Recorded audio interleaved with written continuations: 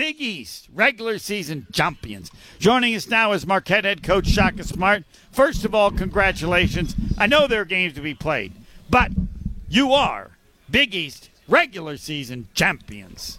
Thank you, Homer. Yeah, it certainly didn't come as easily as we would have liked it to, but, DePaul did a great job fighting in the second half, and, I thought the game almost came too easily in the first half, and some human nature took over. We didn't defend as well as we needed to, but, I think this is the most Big East games that Marquette's ever won. Yep. And we've got 2 games left, so, I think, first of all, I'm really thankful and grateful for all of our players and the guys that make our team what it is, and then everyone that supports our program. What a awesome atmosphere in the building again tonight, record crowd, and I'm thankful for the fact that we all can share in any success we're able to have, but we're not done yet. There's certainly a lot of things we can take and grow from this game, and we will.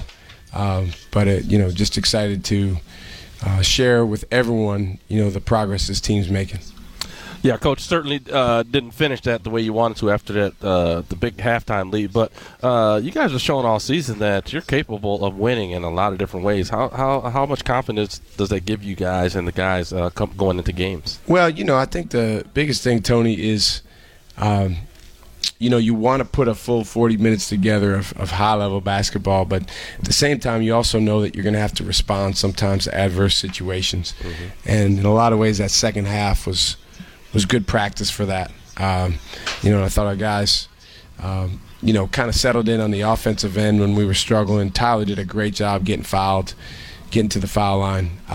Defensively, there's a bunch of stuff we need to clean up from that second half, but found a way to win down the stretch. And, this time of year, that's the most important thing. And now we have to grow from everything we see on video. The relationship you've had from Tyler Kolek from the beginning, and explain where you were, and you just had high regard, high request. You're a point guard, and I think for a player to be a point guard with a head coach who was a point guard, it seems to add something special. But he has become everything you said he would and could from the beginning of last season. And more. I mean, he's really, I think, even exceeding what we knew he could do. Now, we thought he could be a very, very special player, and he is that. But I tell you what, as well as he's playing, the best thing that he does for our team is leadership. And, he and Oso have done a really good job of kind of setting a tone on our team. Remember, guys, we have a relatively young team, and we've got some guys that, are still relatively young to the game from the standpoint of experience at this level. And he's done a really good job leading that group.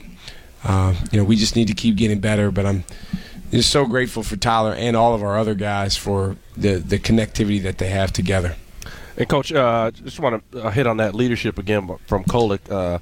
That people don't understand. Sometimes that includes getting on guys, and I saw him and Omax get into it a little bit out there, and obviously that's part of being a leader on a team.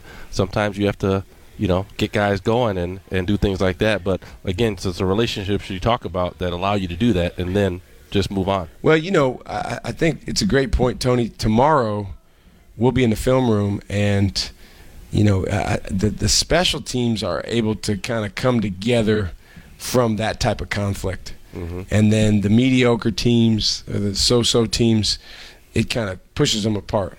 And it's an intense moment, and it's maybe a difference of opinion sometimes.